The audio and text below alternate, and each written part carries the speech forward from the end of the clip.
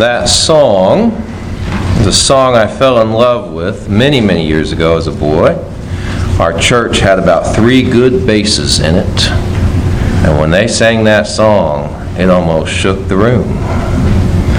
And I've loved that song. It's got a great message as well. We also sang this morning a psalm. That was Psalm 42 was our second song.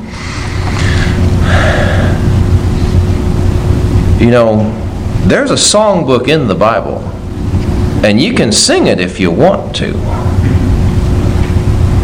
And if you need to know where that came from, I'm sure Miss Southern probably has a copy in her office that she would let you look at and tell you how to order one for yourself. And it is a great resource to be able to put the Word of God to music, in music that works for our contemporary ears. This morning, we are going through the Second London Baptist Confession of Faith, chapter 22, on worship.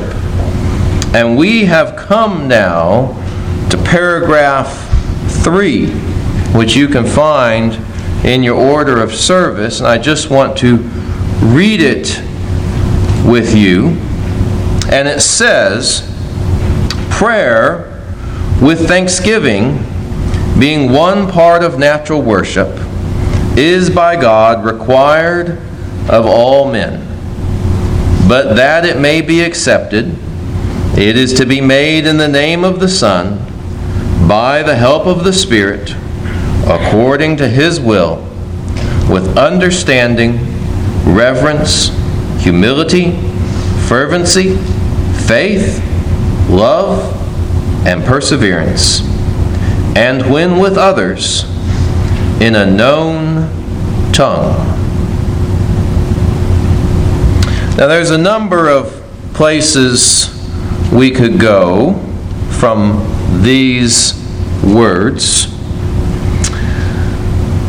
One place that I'm reminded of is Colossians chapter 4, where Paul says in verse 2, devote yourselves to prayer. Stay alert in it with thanksgiving. At the same time, pray also for us, that God may open a door to us for the word to speak the mystery of Christ, for which I am in chains. And we read this morning, we read a prayer from the prophet Habakkuk. We read a prayer from the Apostle Paul in Ephesians chapter 1. There are many prayers in the Bible. If I would guess, if I were to poll each one of you and ask you, what would make the most difference in the spiritual life of your people, in the life of your church members? You would probably tell me the standard answer. If they would read the Bible and pray every day, it would revolutionize their spiritual life. And you would tell me that because you've seen that.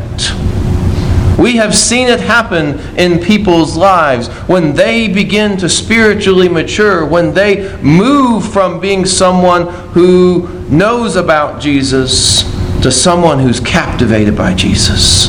When they go from being someone who comes to church to someone who is excited to serve in the church, and we see spiritual growth.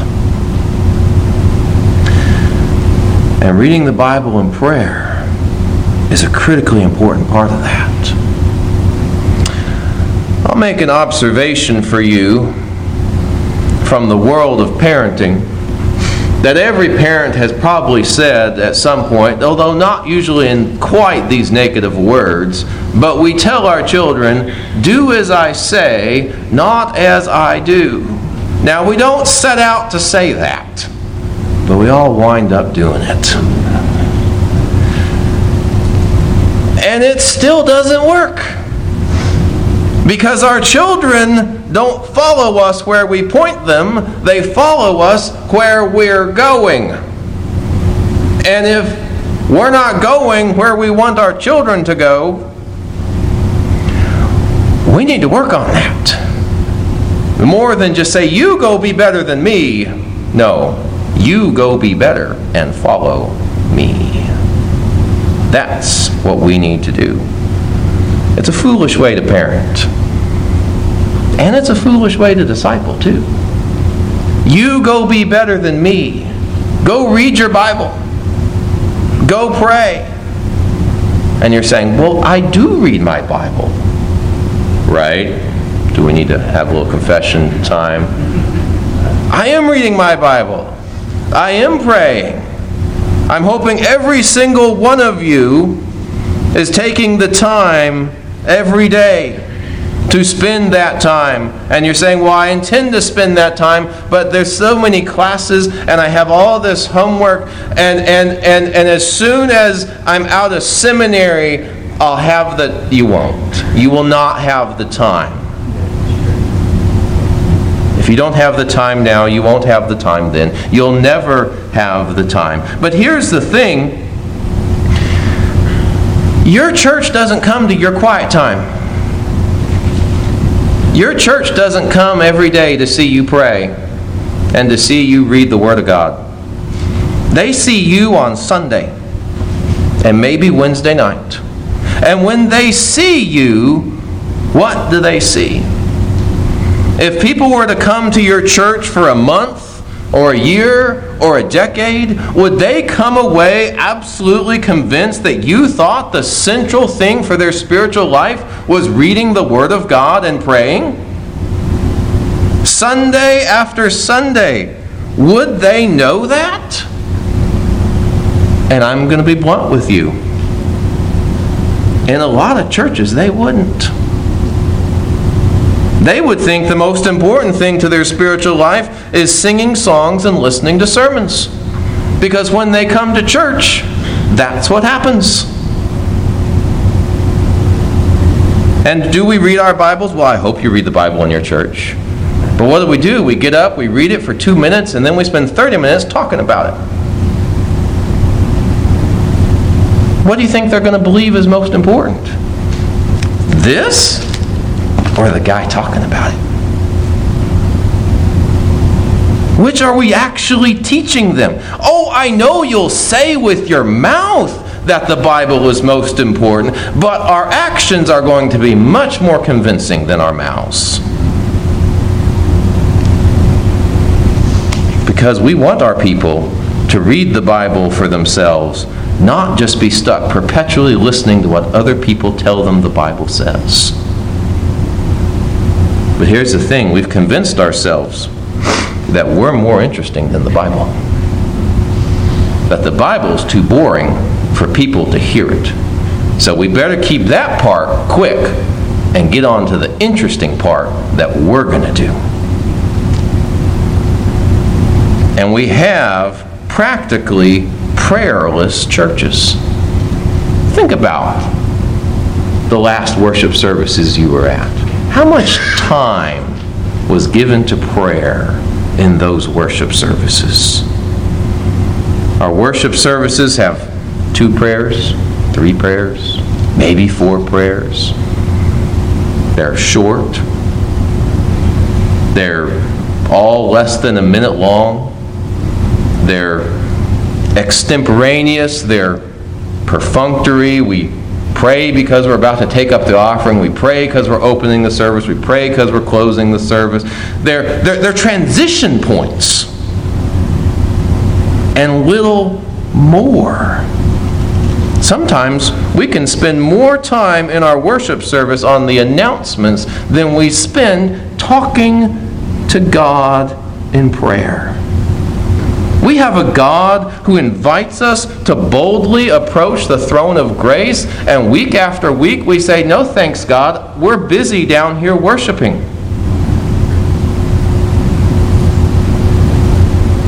You know, we live in an age where the internet allows us to peer in on any church we want to, right? Because they're all put their services online now. And so, a church, I watched a series on prayer. You could hear the whole worship. It wasn't just the sermon, the whole worship service. And that pastor preached some great sermons on prayer. Probably 5 sermons on prayer. And they were good. But each service had about 3 minutes of prayer sprinkled in. He talked about prayer as much as he could, and he poured his heart into it. But they never spent time praying. Why are we doing this to ourselves? Why are we not showing our people? Oh, we're telling them to pray. I know you've told your people to pray. But you're not leading them in prayer. Prayer matters. So, prayer matters, so we'll turn our Wednesday night service into a prayer meeting. Well, that's not the worst impulse you've ever had. Okay. But you know how most prayer meetings go because you've been in those prayer meetings, right? It turns into a prayer request meeting in which we spend 20, 25 minutes taking prayer requests about somebody's cousin's co-worker's son that's in 3 states away. And those people are worth praying for. But we do all of that and then we spend 5 minutes in prayer. And then we go home. And we wonder why it becomes unpopular. We wonder why people don't want to show up. We can kill a prayer meeting pretty easily. We can kill it by failing to plan anything. We just show up because it's going to be easy, and we're just going to pray. You don't have to plan to pray, do you? Well, it might help if we did. And we undermine it by failing to create any variety. Brothers and sisters, we live in the information age. There are prayer services widely available to you. You know, yesterday, I don't know if you noticed this, there was a funeral yesterday. I don't know if you watched it. I didn't really watch it, but I did look up the service. Read through the service. And if however many billions of people were supposed to tune into this, if they actually watched that funeral, they heard the gospel. They heard the gospel because that funeral came out of a book called the Book of Common Prayer. That's 450 years old. Written by a guy named Thomas Cranmer, helped by a guy named Martin Bucer. And they wrote that, and that's been the book of prayer for the Church of England for 450 plus years. And the Word of God is read, and biblical prayers are said. That book exists, and you don't have to be Anglican to get a copy of it.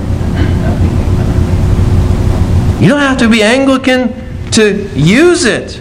If we need variety, oh, it's there. If we need help, it's available. Because here's what we do. We say, well, we need to pray. Well, let me call on somebody to pray.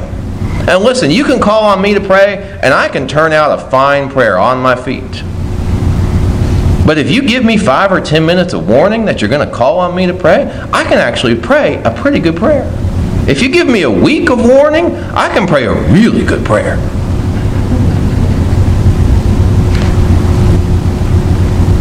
You can do this. Instead of just calling on somebody that catches your eye on Sunday morning, you can let them know, I'm going to call on you. I want you to pray our benediction. I want you to pray this. And give them time to plan. Maybe tell them, hey, this Sunday is right around Veterans Day. So I would love in your prayer if you would pray some thanks for the veterans that are in our church. And help people know, like, I want you to pray for this. I want you in our worship service, I want you to pray a prayer of confession where we confess our sins to God and accept His forgiveness for them. Because, now, you don't have to write out every prayer like the Book of Common Prayer does for you. But if you have a plan, and some topics.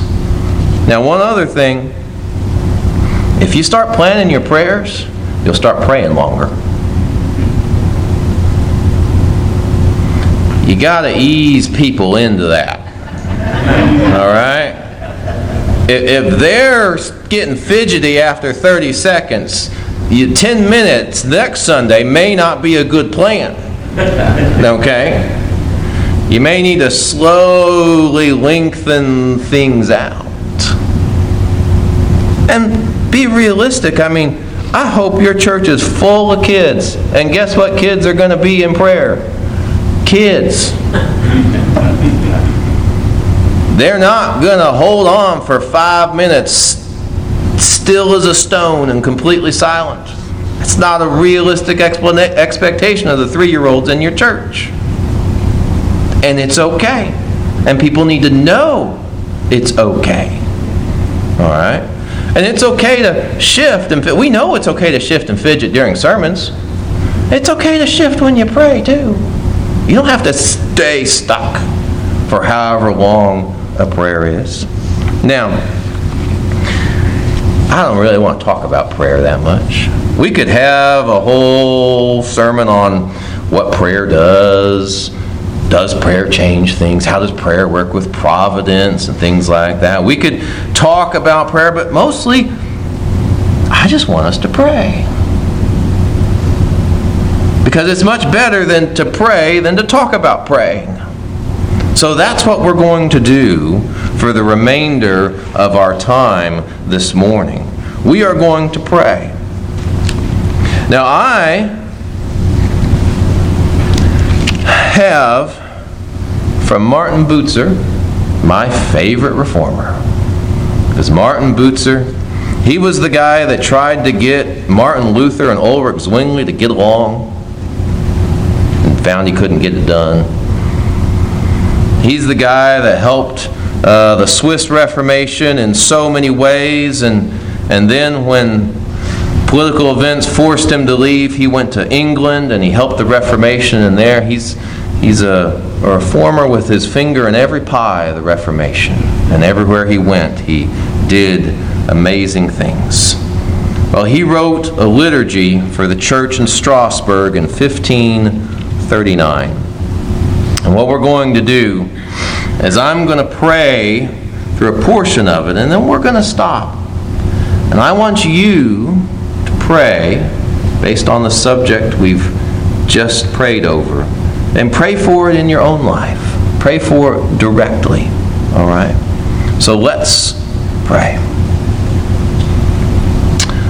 Almighty Heavenly Father, Thou hast promised us through Your Son, our Lord Jesus Christ, that whatsoever we ask in His name, You will grant unto us. You have commanded us to petition You for all men, and especially for those in authority. We do therefore beseech You, dear faithful Father, through Your Son, our Savior, for our President, our Governor, for all our representatives and senators, judges and justices, and also for the magistrates of this city and of every city represented here. Grant Your Spirit and a godly fear to those whom You have set over us as rulers in Your place, that they may administer their office to Your honor and according to Your will, in order that Your children everywhere may lead calm and quiet lives in all godliness and propriety. Let us now pray for those over us.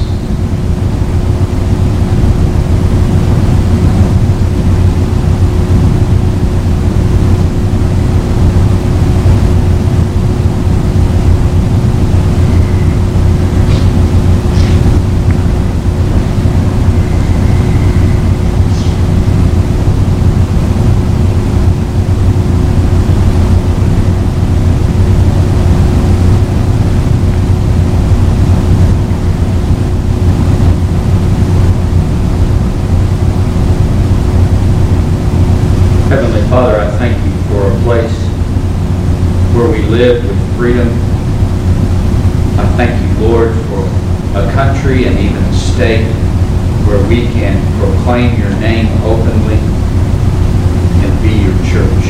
Lord, I pray for the leaders of both our national administration and our state.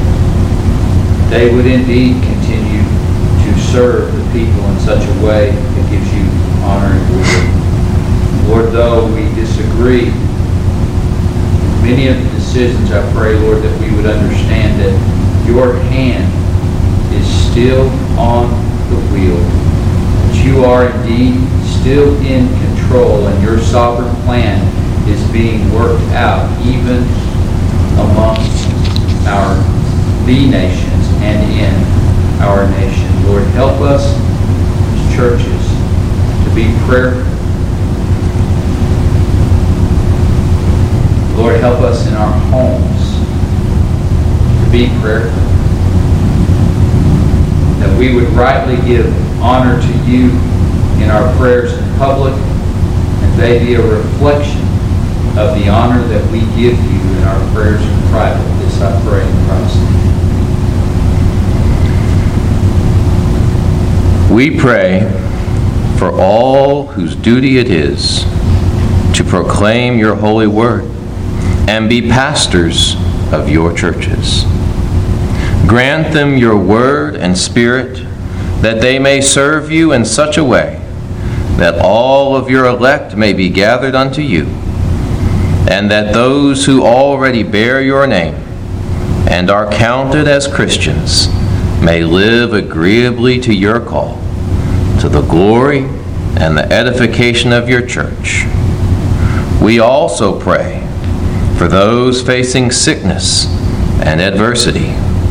Enable them to perceive your gracious hand and accept discipline for their improvement, that in your grace you may impart to them comfort and help.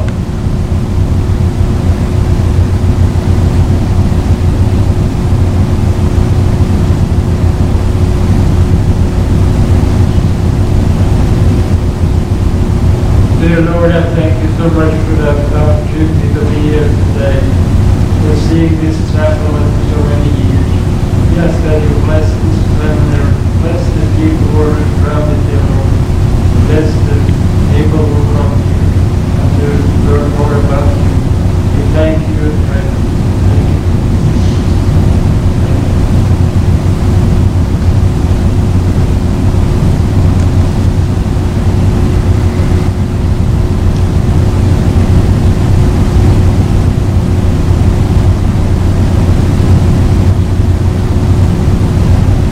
We pray for those who do not yet apprehend the Holy Gospel, but remain in error and depravity. Enlighten their eyes, that they also may recognize you as their God and Creator, and be converted to your will.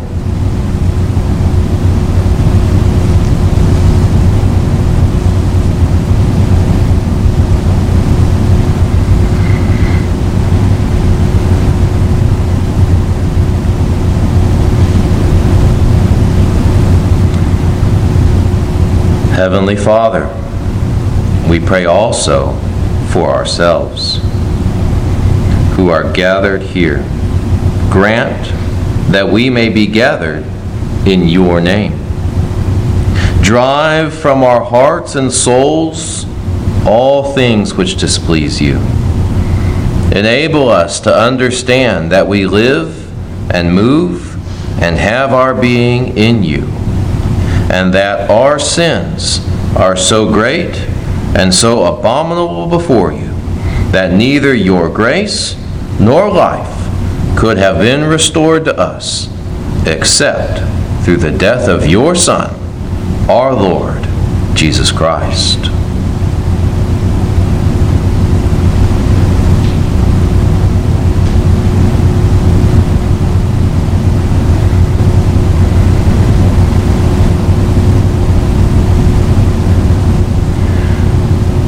Enable us to grasp by true faith the love that you have for us, in that you gave your dear Son in death for us, so that when we believe in him, we shall not perish, but have everlasting life.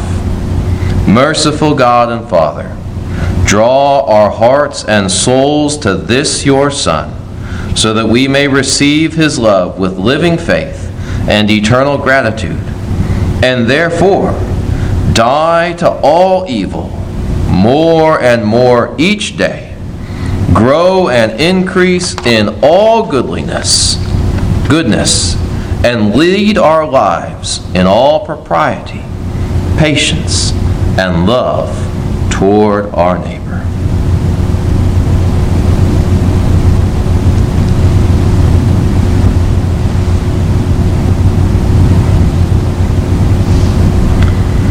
Greatly comforted by your holy gospel, we do now and always call upon you, our God and Father.